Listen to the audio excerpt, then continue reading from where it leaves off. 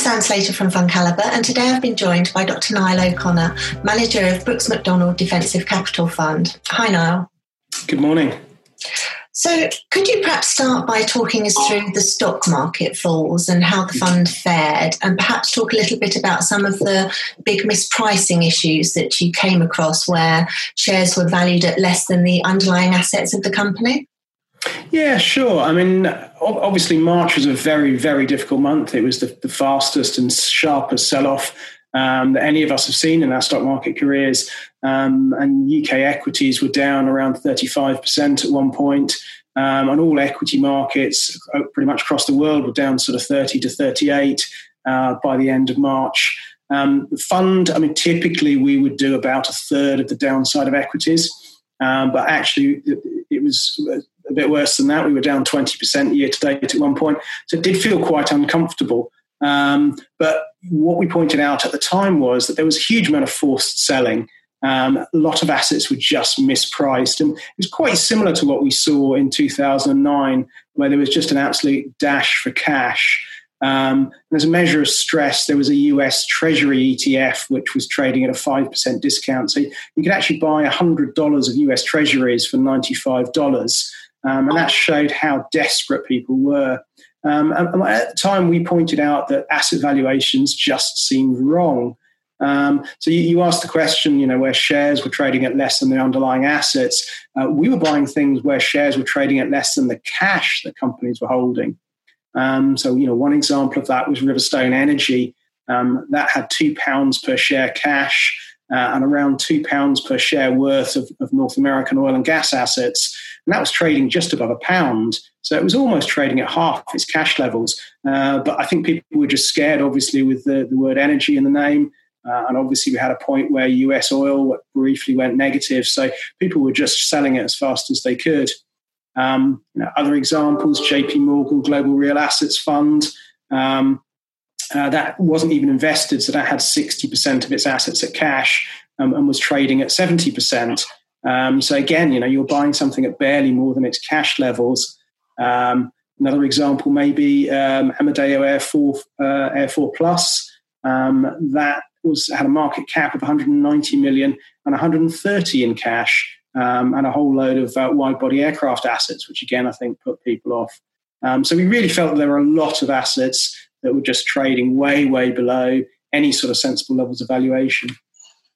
And how's the fund fared since then? How's it recovered? Sure. Well, as I said, I mean, we felt that markets were oversold. We went into this crisis with quite a lot of cash. And pretty much we went all in at the end of March. So we invested most of our cash. We had some puts for downside protection. We let those expire. And we started buying some of these assets at these very distressed valuations.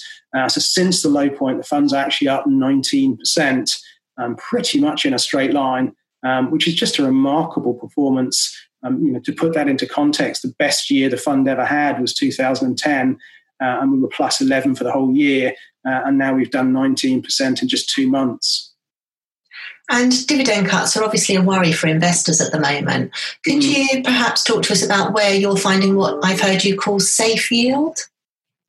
Yeah, so originally we invested just in these assets where we thought they were extremely distressed, and a lot of those have come back now, and we've done very well out of those, as you can see from the fund performance. And the next theme we thought would come in was this idea, as you mentioned, safe yield. So we looked at UK 10-year bonds. I mean, traditionally, obviously, investors have been able to get yield from government bonds. But government bonds, the 10-year went down to about 0.2%, and at the moment it's trading at 0.4%. So if you subtract some costs from that, there's no way of getting any yield from government bonds. UK equities, I'm sure everyone's aware now that the dividends have been slashed. Dividend futures for this year are suggesting around a 2.8% yield. Shell was obviously the big example, the big shock, I think, to the market of a company that hadn't cut its dividend for tens of years and has now cut. But what I think the market really hasn't fully factored in is how low dividends are forecast to stay. So there are tradable dividend futures, and they're suggesting that the UK equity yield for 2025 will only be 3%. And obviously UK income investors have been used to between 4 and 6. So I don't think it's really fully appreciated how difficult it is going to be to generate income going forward. So we had a look around to see if we could find what we call safe yield. So what we mean there is, obviously you're going to have to take some risk to generate yield, but it must be possible to look at it on a sort of risk-reward basis. So, for instance, REITs was an obvious place to generate yield. Logistics REITs, clearly the safest place, because logistics is going to be even more important in the post-COVID world as everyone goes to online shopping. So we looked at Tritax Big Box REIT, for instance. That was yielding 6.2%. And its biggest customer is Amazon, and clearly Amazon's not going bust. So we bought that around the 106 mark, and we've sold it recently at around 140. So logistics obviously is pretty safe, but the yields there have compressed quite substantially. A couple of places where we feel that the yields are still not compressed enough: student property. So obviously everyone's quite worried about, are students going to go back to university? I think there's too much worry there, and the yields on those REITs are very high. And multi-let industrial as well is a really interesting play against the high street shopping. So, StemProp is an interesting one there. That's yielding 6.3 at the moment. A couple of other places where you can still get interesting yield. One is the high yield or credit space. High yield's done extraordinarily well year to date. It's just down 3% now compared to UK equities at minus 14. But still, I think there's some way to go there, because there's so much government intervention being put into companies that I still think it's quite unlikely that companies go bust. We mostly invest in the high yield credit space via convertibles. And a really interesting example we had there was Endeavour Mining. The CDS, or if you like, the yield that convertible implied was around 5% above government bonds, but it's rapidly deleveraging, and it will have net cash by the end of next year. So that's almost a risk-free investment generating 5%.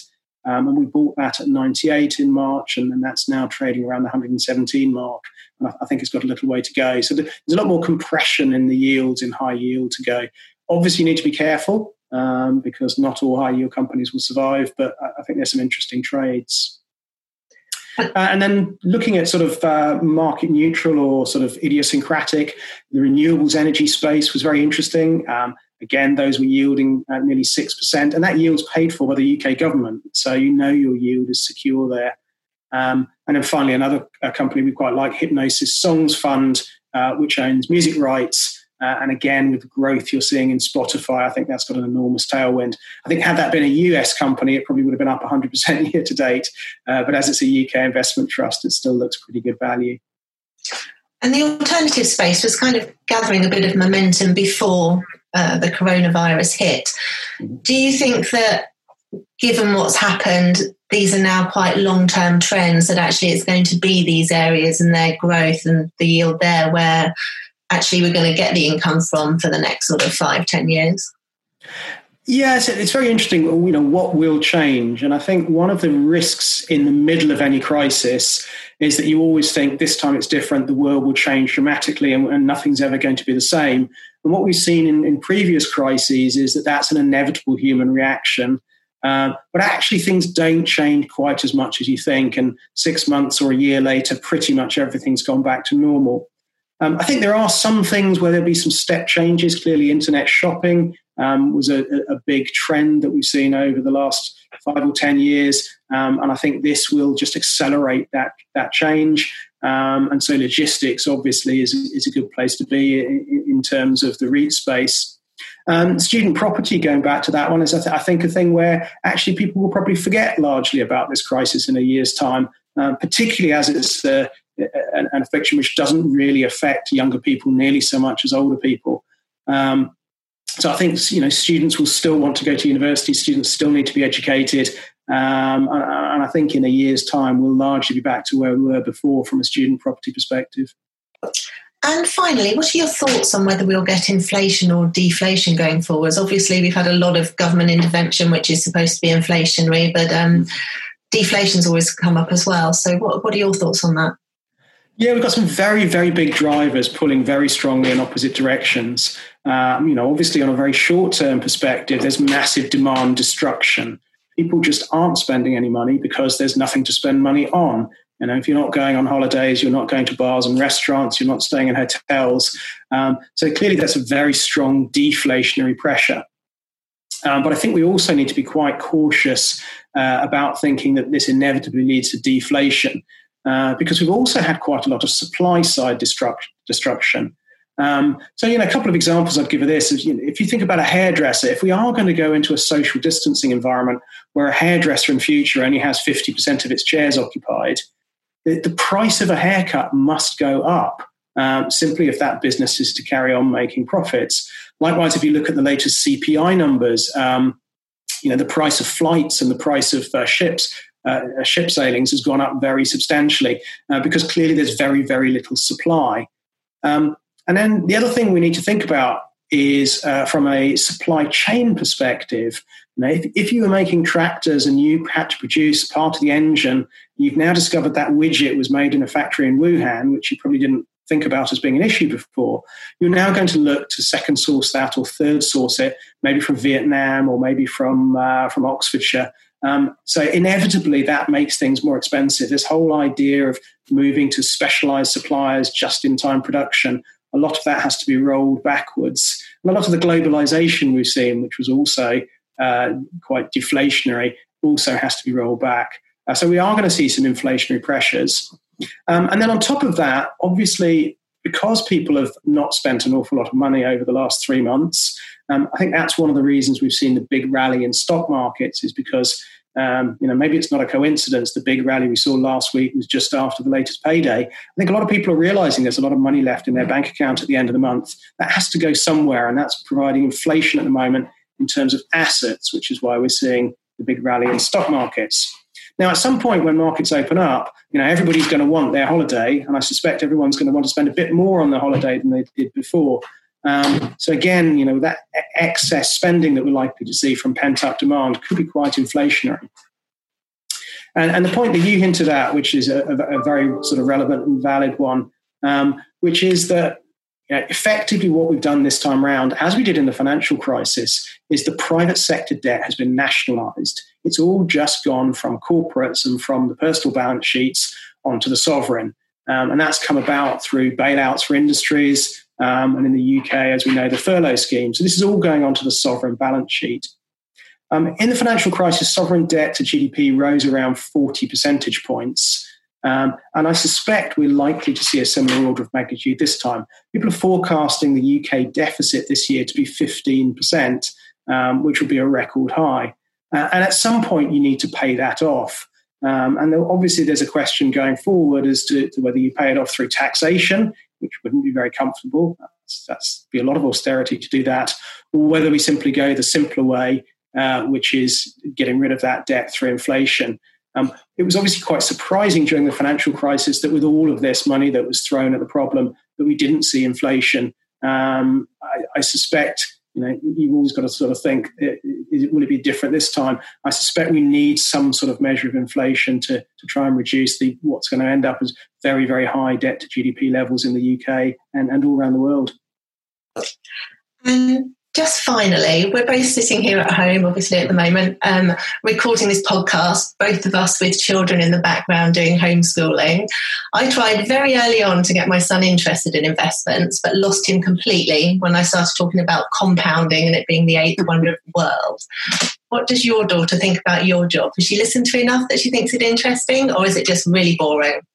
I like listening to them. She actually looks at my Bloomberg screen in the background and she wonders whether I'm a hacker or not, because there's a screen full of green and red numbers. It does look a little bit like the Matrix at some point. But yeah, I mean, it's a very interesting social experience, obviously, but spending so much time working in front of your children. I mean, I've learned a lot about what they're doing at school, and I think they've learned a lot about what we do at work. That was brilliant. Thank you very much indeed. If you'd like to find out more about the Brooks Macdonald Defensive Capital Fund, please go to fundcalibre.com and please subscribe to Investing on the Go.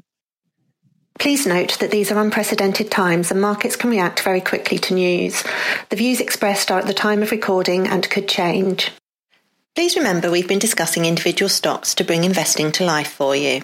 It's not a recommendation to buy or to sell. The fund may or may not still hold these stocks at the time of your listening.